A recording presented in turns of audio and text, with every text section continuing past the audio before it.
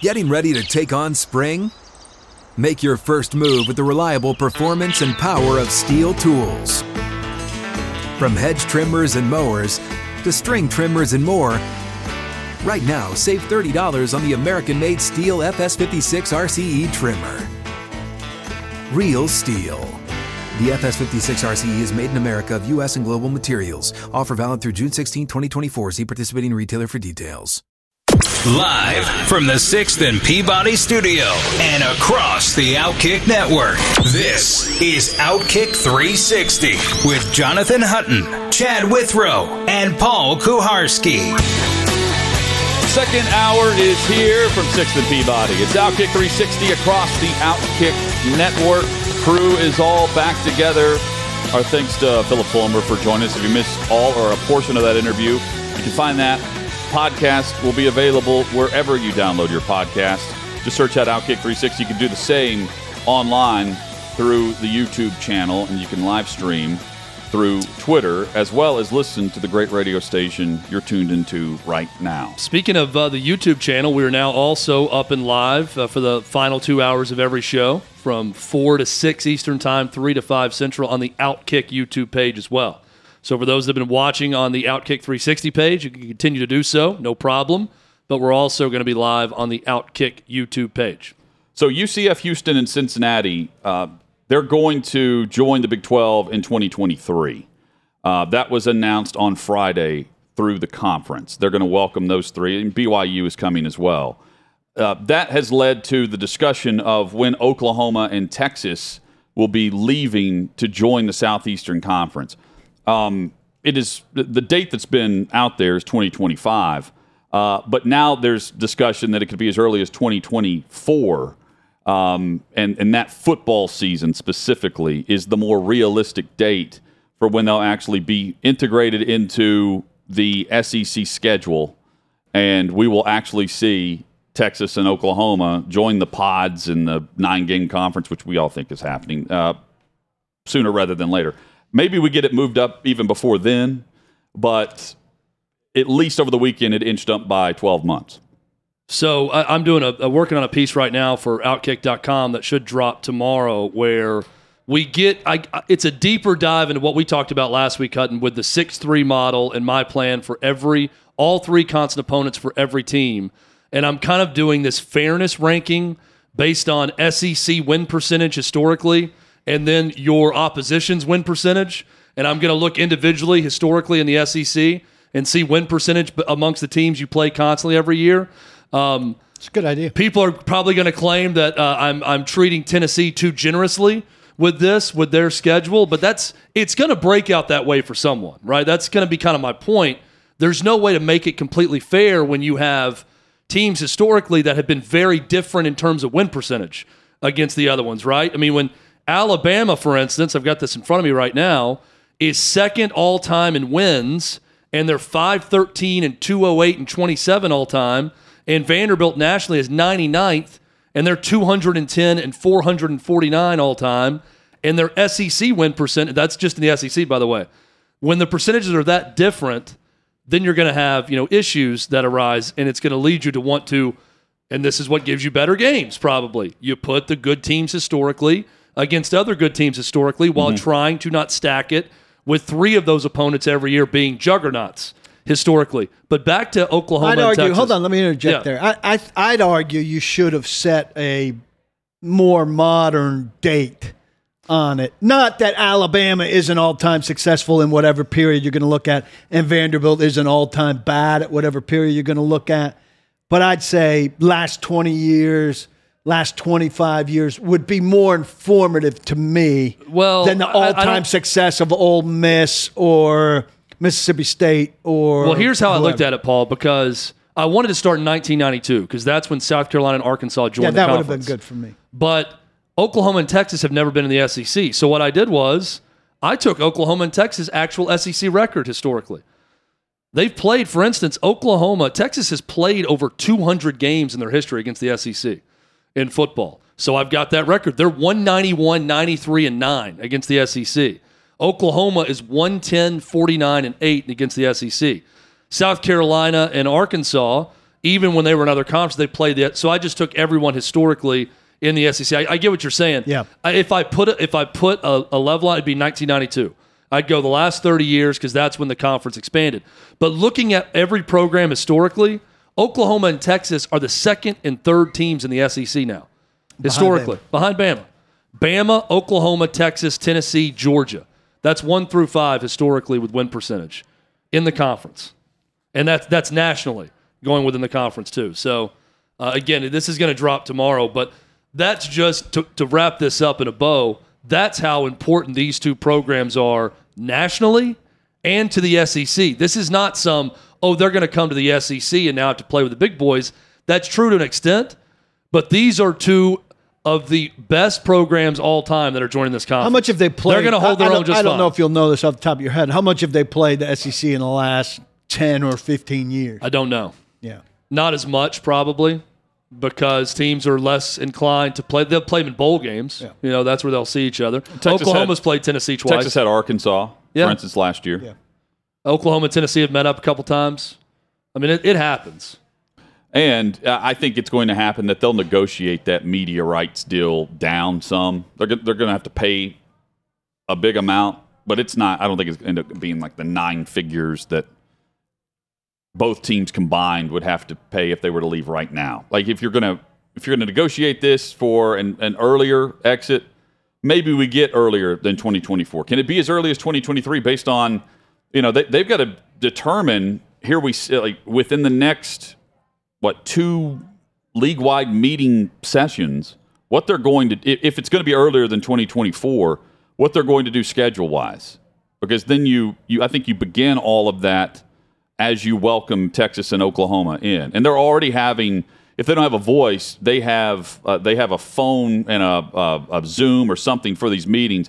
They've been asked to listen in and chime in, but of course they don't have the quote-unquote vote in this. But they're being treated like future members of the SEC, as they should, with their opinion. But based on those two teams, we're headed to a 9-game schedule, and I think it's going to be great. I mean, I'm interested to read Chad's piece at Outkick tomorrow because it will include, I'm sure, if you're adding the extra game, it's removing that dud of a weekend that we normally get in early November. Or mid-November. I'm all for that. But it'll also make some teams much less likely to schedule a good game out of conference.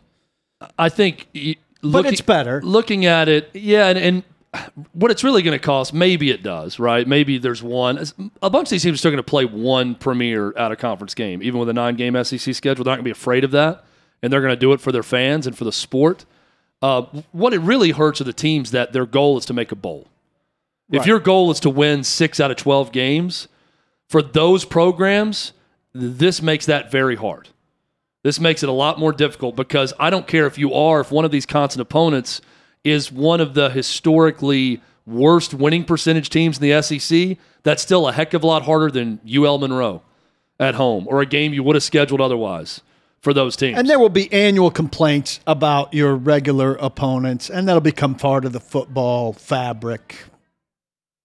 Every year somebody's going to say, oh, we had to play 2 harder teams than you had to play, and that'll just be part of it. But the good news with it is, this is something, I'm looking at the constant 3 opponents, but to keep in mind with this, you're going to play every team in the SEC over a 2-year span. I like that. Right? There are 16 teams. There's 15 opponents. You get 3 each year, and you're going to rotate the other 6 of those, the 12 teams, 1 year, the other 6 teams the next. So over the course of 4 years, you are going to go to every venue in the SEC. Everyone who stays 4 years at the school will have visited every stadium in the SEC. They can't say that right now. And you're going to see the entire conference over a 2-year span, which is pretty cool. When you think about it, that's something we haven't seen in a while. And like you said, a guy who comes and stays for 4 years will have played everywhere. Yep, in the conference. Yesterday, Rory McIlroy and Justin Thomas put on a show in the final round. Watching the highlights, especially with Rory and the shots he was making yesterday in the final round of the Canadian Open, made waves because while he's accepting the trophy, he's also mentioning that it's his 21st win on the PGA Tour, one more than someone else. was the quote. That someone else was Greg Norman, who has 20 career wins on the PGA Tour, and of course is the CEO of the Live Tour, which handed out $35 million this over the course of a 54-hole tournament this weekend or last week in London, the first of 8 events on their schedule. They handed out $35 million through their purse for first through last place. We were talking with Peter Kern earlier. He said the last place, Chad, for 48th finisher made over $125 grand. I think it was $125 grand, and it was a ridiculously bad score. That plus person 18. shot over as the compared tournament. to not making a cut and financing his own trip to the RBC. Exactly. I mean, if that's like, there's all these, the quote from McIlroy, as you mentioned, this is a day I'll remember for a long, long time. 21st PGA Tour win, one more than someone else. That gave me a little bit of extra incentive today, and happy to get it done. The ultimate comeback from anyone on the Live Tour is, well, my incentive is making that much more money than you or that I did over there. So, if you want to make money, the last thing, they could always laugh over the money they receive. Look, I like Rory, and I'm with Rory on this, but again, this is the second week in a row, or third week in a row, where somebody's made what's being perceived as a huge slight that doesn't strike me as funny or that insulting. I mean, he wants it to be funny. There are a lot of insults They you could hate hash Paul. There's a lot of them that hate the players that left. I don't think he's trying to be funny at all. Like, it Cutting. is war for them that they really feel like. I mean, it sounds odd to me, I guess, but there's such a loyalty to the PGA Tour to some of these guys. Like, why would you do that? I don't think that's to this I don't tour? think that's that cutting. Yeah, I mean, you could. Well, I mean, I think he's Rory making a strong McIlroy's not the type of stand. personality who's gonna, Right. He's not gonna go Jimbo Fisher. Here's in a the press thing that conference gets on him. me: Phil walking away. A couple golf writers approached him, and he said, "See you in Boston, guys." Well, if you're all about quote unquote growing the game, what did you do after this tournament to grow the game? If you're going to hide from questions this whole time, and I think some of these golf writers were actually willing to ask some golf questions after a golf tournament, they realized, like, there are going to be times when we're going to pressure you about the whole thing, but we did come here to cover a golf tournament, and we're going to ask some golf questions. I think Shupnick said he was going to ask Phil what club he used on 16 for his approach. And he got escorted out. And got escorted out.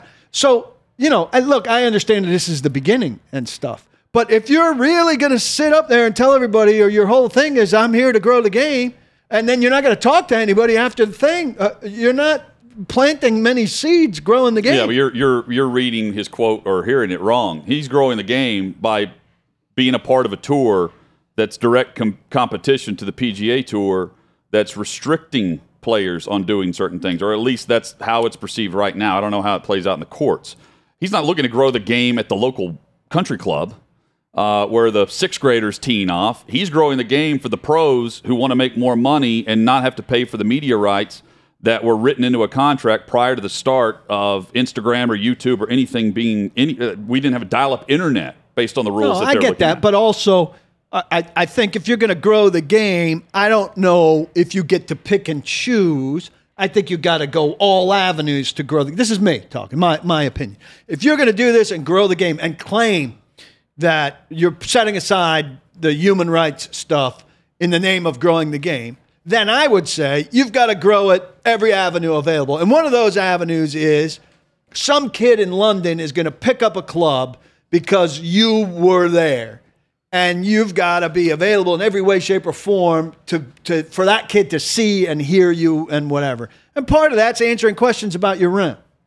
Well, I mean, yeah, it's all about how you look at the statement about growing it. And I see what you're saying, Paul. I also think Phil Mickelson's probably coming from I'm growing it because now there's another option that's a viable option for players. So in turn, competition is going to raise all boats. I see that. And then there's going to be more option for pros. They're going to see all this money. Right. There's going to be even more people wanting to get into golf young. But I say out of that, then you got to do everything. Well, even if it blows up, he's probably thinking this is going to force the PGA to change some things. It's going to be better for the PGA in the long run because they've got competition for the first time ever. Nick Faldo and Jim Nantz also went off on the Live Tour during the broadcast. And Faldo's quotes were interesting to me in how he put it up there. It wasn't, Jim Nantz went very much more into the Jay Monahan type betrayal, lack of loyalty type thing, of what they did to leave.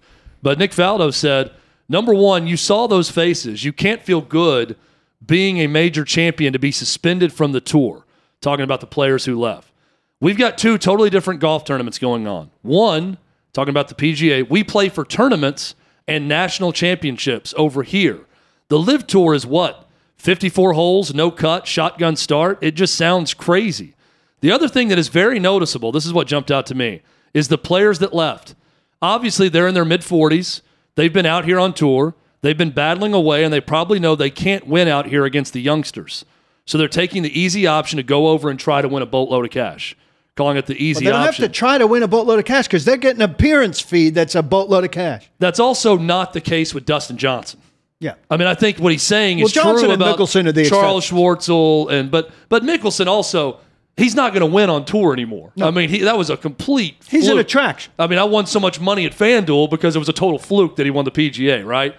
He's just a name and an attraction. DeChambeau's a guy who could still win on the PGA Tour. Absolutely. But he's going to join them. Right. So, I mean, he's right now, but I don't know that he's going to be right forever. Well, who's next? There's going to be other ones that jump on board. Who's next? And the question is, what about the majors? That's the biggest question. Well, because the way Tiger talked, it's about legacy, and the legacy is attached to the majors. If you can go play in this and still be welcome at the majors, people are going to go. Well, he's playing this week. Phil Mickelson's playing this week. That's why I said see you in Boston. The U.S. Open is this weekend.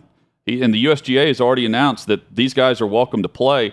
In fact, Phil Mickelson did a press conference today whenever he arrived at the U.S. Open with reporters where he told whoever is with the USGA and media, I guess they were discussing, like, do you want the presser cut off at a certain point? He said, no, we're going to go as long as it takes. Doesn't the PGA have some hold over the PGA, the major, the PGA? Yeah, that'll be the only major that they do. Yeah, it'll be the one they can hold them out of. So that's so they can compete in 3 of the 4 and still go take Grand the Slam bag of is cash. going to, yeah, but you're giving up Grand Slam opportunity is the one, the one legacy thing. Well, or and I mean, career Grand Slam. There's, Rory McIlroy talking about winning 21 times on tour. That's something. I mean, the other tournaments do matter, but not like none of us are naming majors. them. Though. We can't tell you who won anything. We don't care, and we're not tuning into a regular golf tournament except if we hear something big's going on, or if you lay down on your TV on a Sunday and flip around and go, oh, here's an interesting. But that's the biggest thing, I think, for the next phase of this. You ask, like, who's next? Bubba Watson has been rumored to be next. Another guy who's not winning on tour. And that's one that surprises me because winning Bubba Watson on tour is not the point. It is. No, it's the money. No. It's not even the money. It is the brand. Bubba Watson's brand. There are about 30 to 35 golfers who prop up the PGA. Yes. If you're really being honest and move the needle. Absolutely. Bubba Watson on tour is there's a profit attached to that. I'm agreeing with you. I'm saying it's smart. It's smart for Bubba Watson. They're going on his brand, and he's not winning or even making cuts at a lot of tournaments. So why not just go take the guaranteed money right now and do that if you're Bubba Watson? Chad, you said last week Ricky Fowler's another one to watch. Well, Ricky Fowler's been so quiet about it that people are speculating he's going to be the next one to jump. Gary Player, who's 86 years old, had this to say about it. He said there's not a lot of them on the LIV Tour who can win on the regular tour anymore. But he went on to say, however, they are wisely taking the money at this point in their career, saying that about their golfing career at this point. And that's the case with a lot of them, but they're still names. Bubba Watson, we know. That's the key for the draw of the LIV Tour. Paul, you weren't here last week, but we watched some of it on the website, and I thought because I'm not accustomed to it, the team logos on the side, because they're all a part of a team on it, was distracting. Explain to me how the team element But the broadcast, it's 48 players, there's 12 teams of 4. I don't know exactly. They changed the rules a little bit from tournament to tournament, how the scoring works. But they have like a certain logo and name for each team. There's a money at the end for the lowest team as well as the lowest the team is your score. Group? Yeah. So, and you'll have a team captain every week. It's based on the It's not your group. They're all in different times. It's a shotgun start type thing. So they're playing at different times. You're spread throughout No, the it's field. not your group. I mean, when you say group, I mean like your foursome. Your team is scattered throughout the tournament. And I guess you could be paired up with these guys because it's a draft. That's coincident. It changes each week. Oh, it changes each week. There are 12 team captains. through the first 7 events that change up. So those who drafted this week technically won't draft this for the next tournament, which is over the July 4th weekend. The way I read it's a game within a game. It's a game within a game, and there's a $3 million purse at the end of it that's split evenly amongst 4 players at the end of the tournament if your team ends up with the lowest team score. Combined score. But the logos he's talking about on the side, there are 12 logos. It's the F1 model, which the investors in F1, the investors in this tour are also big-time investors in F1. And so it's based on the F1 team model, where there's also a prize pool for your, there's 20 drivers or 10 teams, and there are, there's prize money at the end of that too. But the same guys aren't on the same team every week. No. So that's what's weird about the marketing thing is, like, I read an athletic story that had some doubt about the team element, but then he watched somebody spend 25 pounds on a team hat.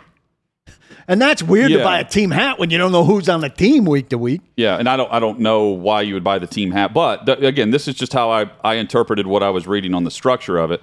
They wanted to mix it up. That way there's not one team that's just dominant, that ends up at a top 10 finish of the 48 players. You're going to have a different – and then the final event, the 8th event, is a team structure. So that will not be a quote-unquote draft. This will be – you will be paired up based on where you have finished to that point throughout the 7 events.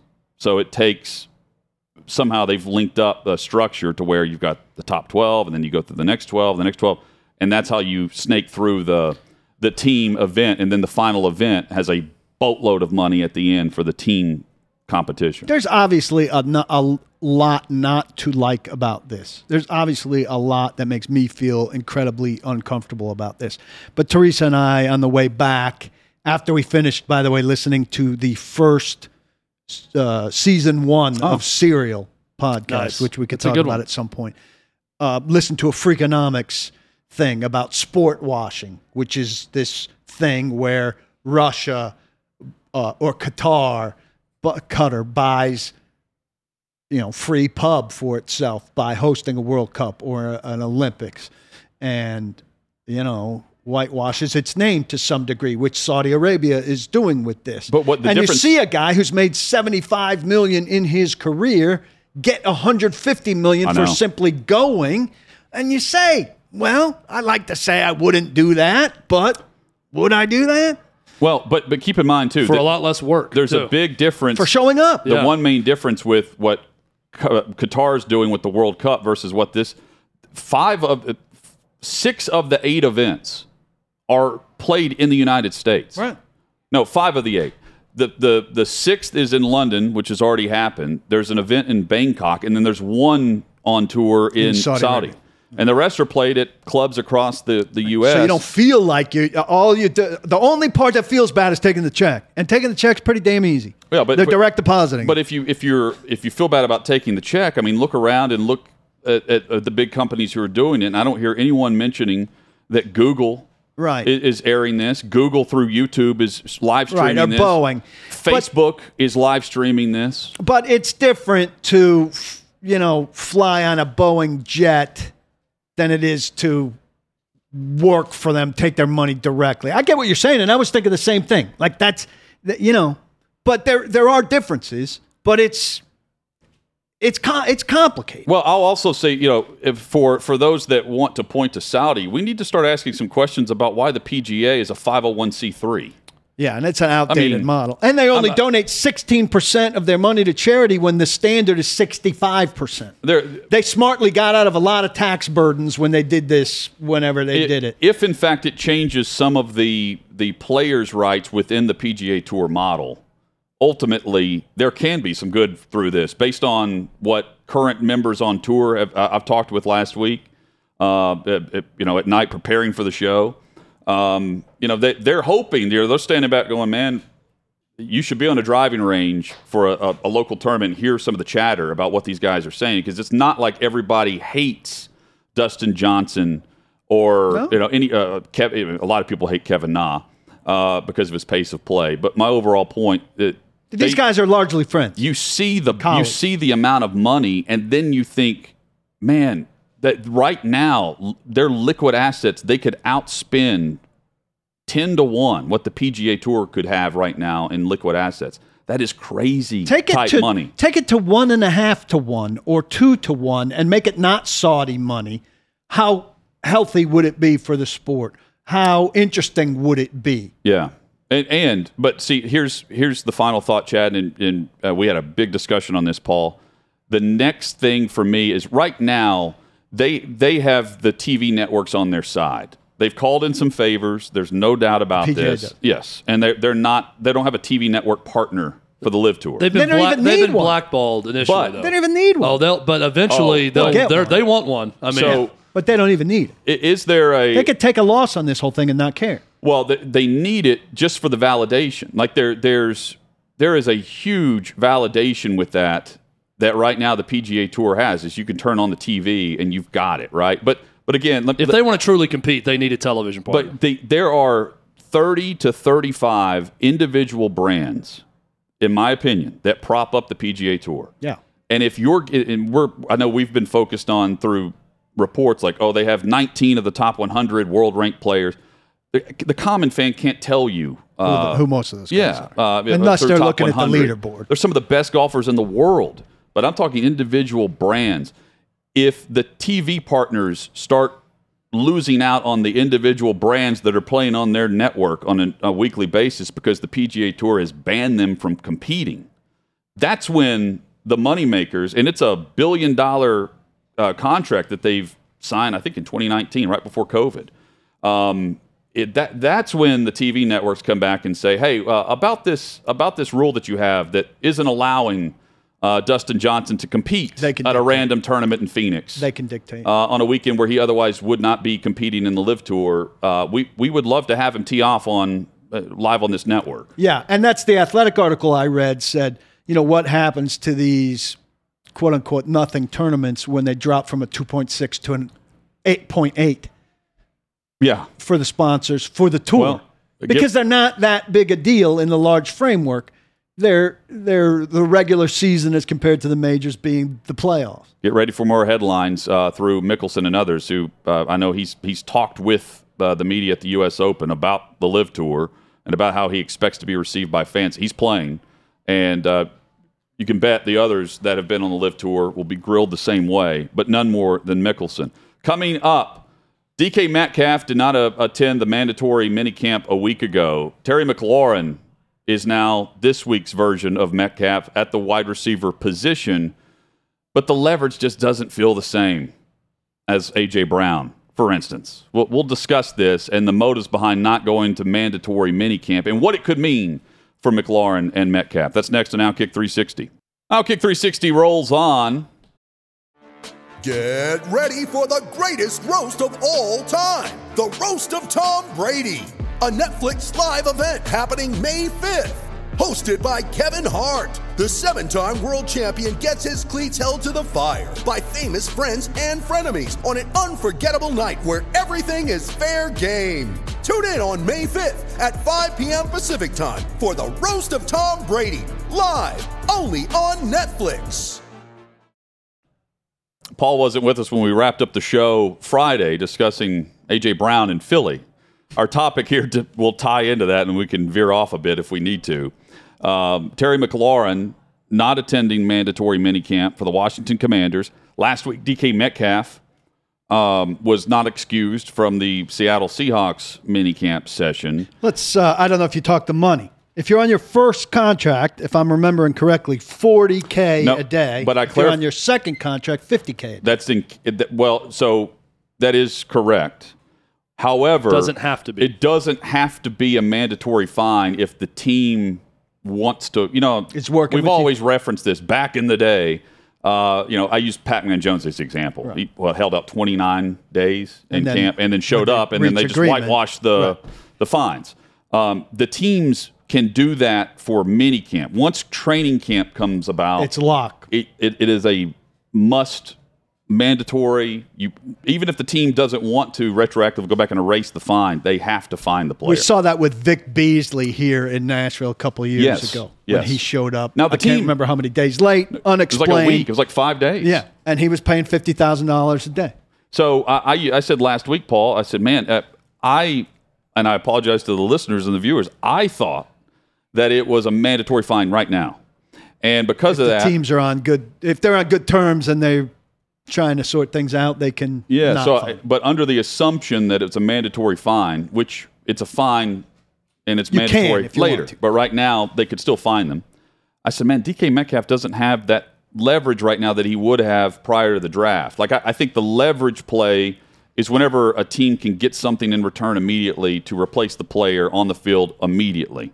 And if you want the contract extension, I don't know if not showing up and getting fined is the way to go about it. Even without the fine, I don't think you have the leverage right now. What are you forcing? Well, that's the other question. Because the next step is for you not to show up for training camp, and then the fine comes in, and then you can't force anything. And if you force the trade, let's say part of this equation is not just you're forcing the team's hand and you get what you want from them. What if you don't? What if the team trades you and you get something you want from the other team?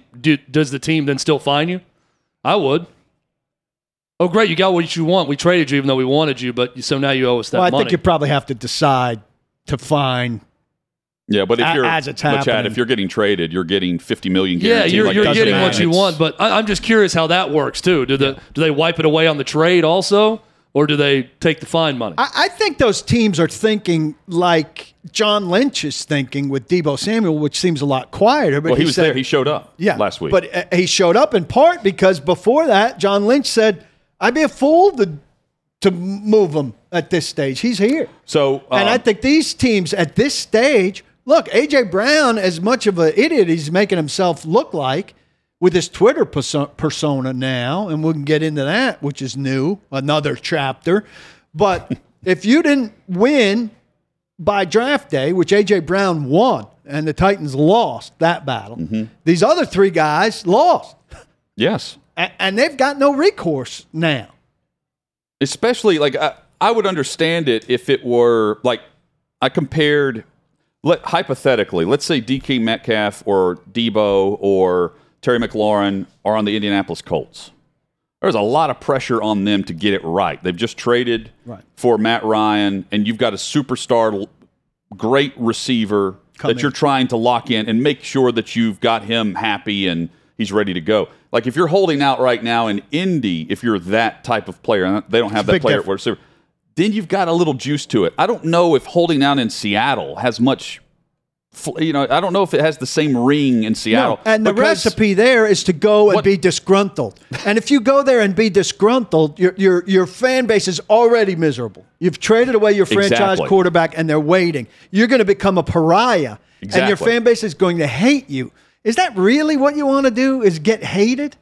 But also, if you want to get traded, play well. Get traded at the trade deadline because you're going to get go either light before it the up draft or and at the make deadline. yourself a commodity that somebody absolutely wants. Are you more likely or less likely to trade for a guy who goes in and I got a hamstring tweak and I don't want to practice this week, coach, and all of that crap? I think the real underlying issue is they have had some talks behind the scenes that, hey, we're going to make sure we lock you up long term. We want you here. Same thing with McLaurin in Washington.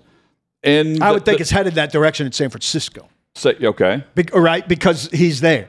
But they've said he's going to be there. He's gotten enough good info to show feel good about it. Yeah. But clearly in this case, and one of these guys has the same agent as AJ, right? It's McLaurin, I believe. I think McLaurin has the same agent as AJ and Deebo. Yeah. Clearly the talks either stopped or they weren't going the way they thought, so they're using this mandatory minicamp as it's 3 days long, and it's really 2 practices where he's not showing up. And he's making the headlines, and he becomes discussion point on shows like this. Yeah, some guys think it's statement time, right? Taylor Lewan did it here in Nashville. I think it was after the new CBA, and it was his one thing.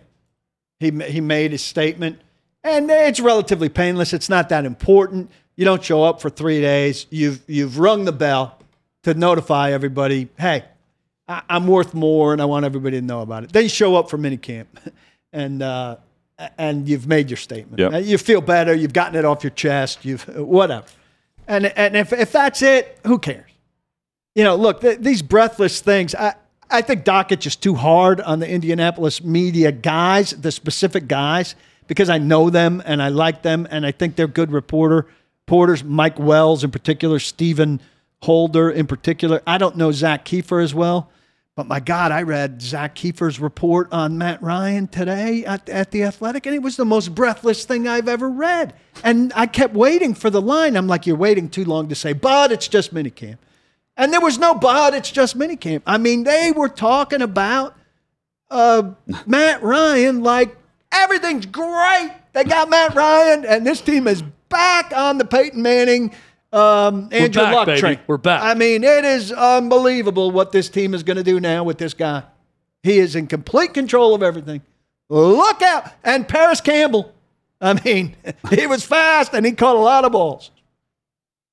Yeah, there's a lot of that going on. I mean, every reporter in the country knows, like, you can get caught up in that some, but somewhere high in the store, you at least have to offer the disclaimer. But it's June. But no pads. But I think no it's more hitting. difficult to not get caught in the wash of that after dealing with what you watched with Carson Wentz a year ago, who wasn't terrible. The context is comparing to Carson Wentz. But you got to throw in the disclaimers. Yeah.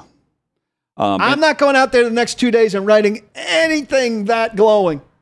Nothing. Yeah, but Paul's referencing about the Titans. anybody.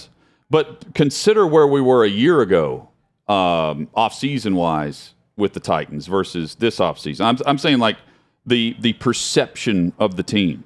And the perception of the Indianapolis Colts is they're in the postseason last year if they have someone better than Carson Wentz.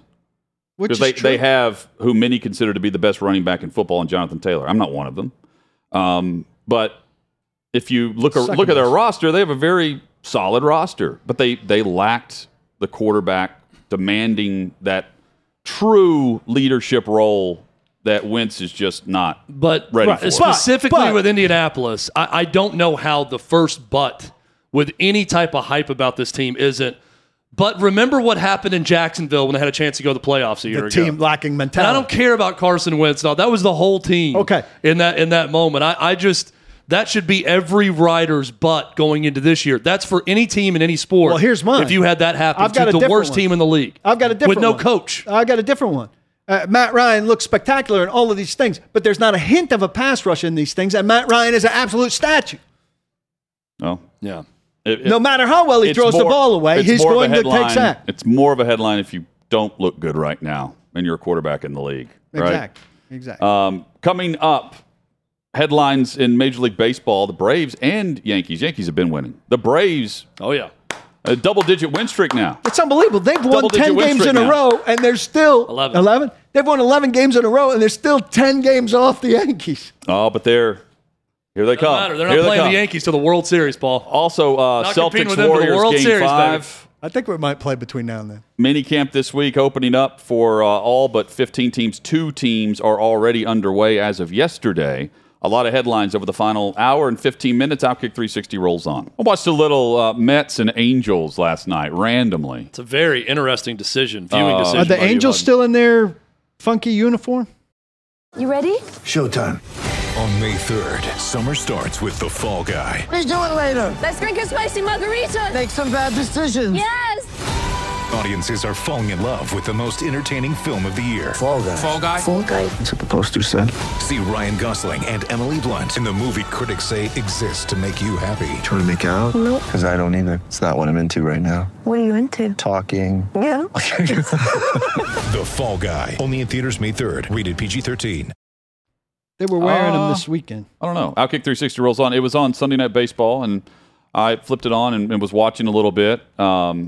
And I started looking at the standings, trying to figure out, if the Orioles are 25 games out or 20. And I noticed that not only the Yankees continue to win, the Braves now, 11 straight. All of a sudden, they've got things rolling. Maybe not hitter to hitter, but the end result, the win-loss column, looks a lot better than what it did a week and a half ago, Chad. Well, they've hit a very weak portion of their schedule, and they are feasting on that. The 4-game sweep in Denver against the Rockies never happened before for the Braves in the history of that series to win to sweep a 4-game series in Denver. The Pirates getting another 4-game sweep. They got the A's, who are terrible, in Atlanta earlier in the week. Okay. So they have pieced together 11 straight wins against a very weak portion of their schedule.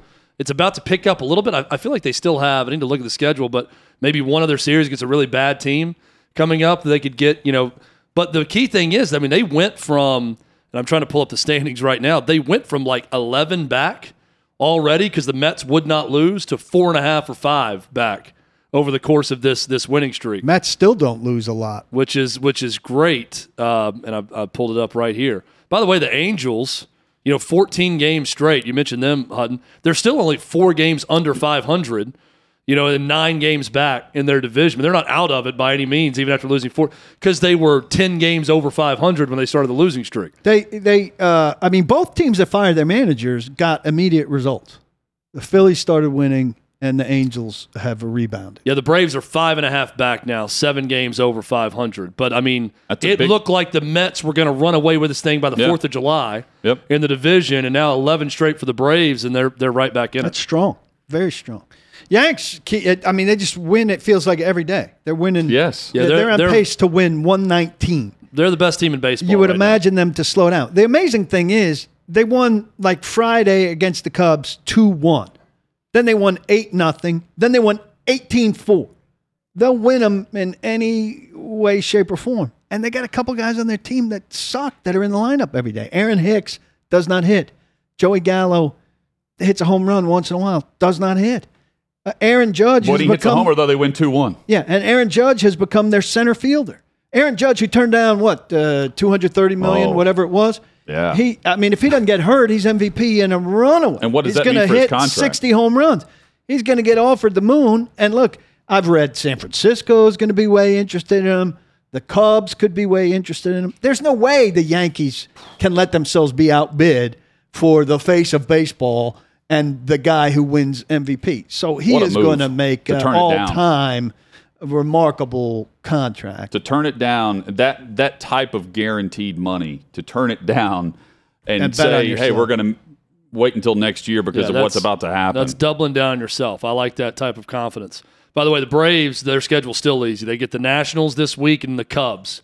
Both double-digit games under 500 Cubs teams. Are not good. Then it picks up. They get Giants, who are 7 games over 500, like them, and the Dodgers after that. So it's going to start getting more difficult after these 2 series. Well, they've greased the wheels. The Braves also, historically, when I watch them, don't fare well against bad Nationals teams.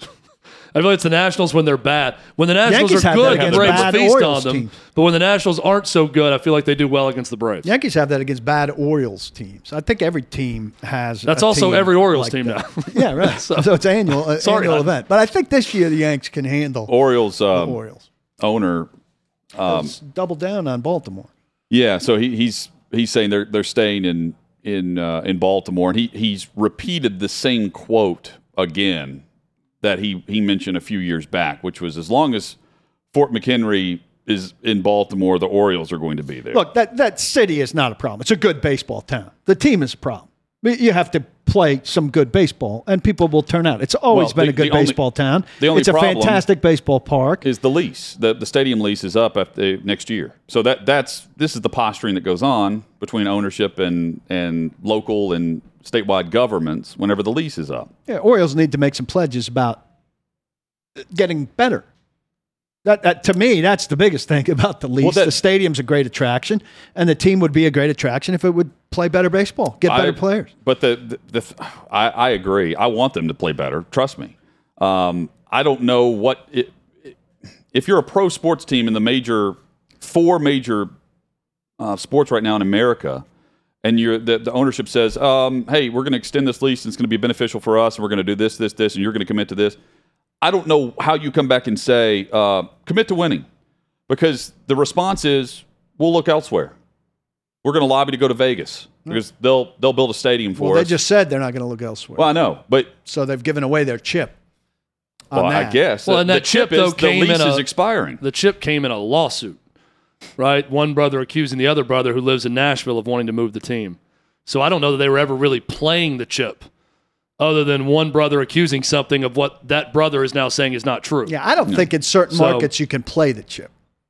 Yeah, to me, Baltimore's one of those markets, but they're not leaving. But they're not leaving the same way the Red Sox aren't leaving. But Peter I don't buy that with any market though. Peter if the money's Angelos, right, they'll leave. His son John lives here in Nashville. I didn't know that. Did you? But that was the story from the Baltimore Banner. Lives here and has lived here for some time. The difference in the story 5 years ago to now is John Angelos is essentially running the team because of the health of Peter Angelos.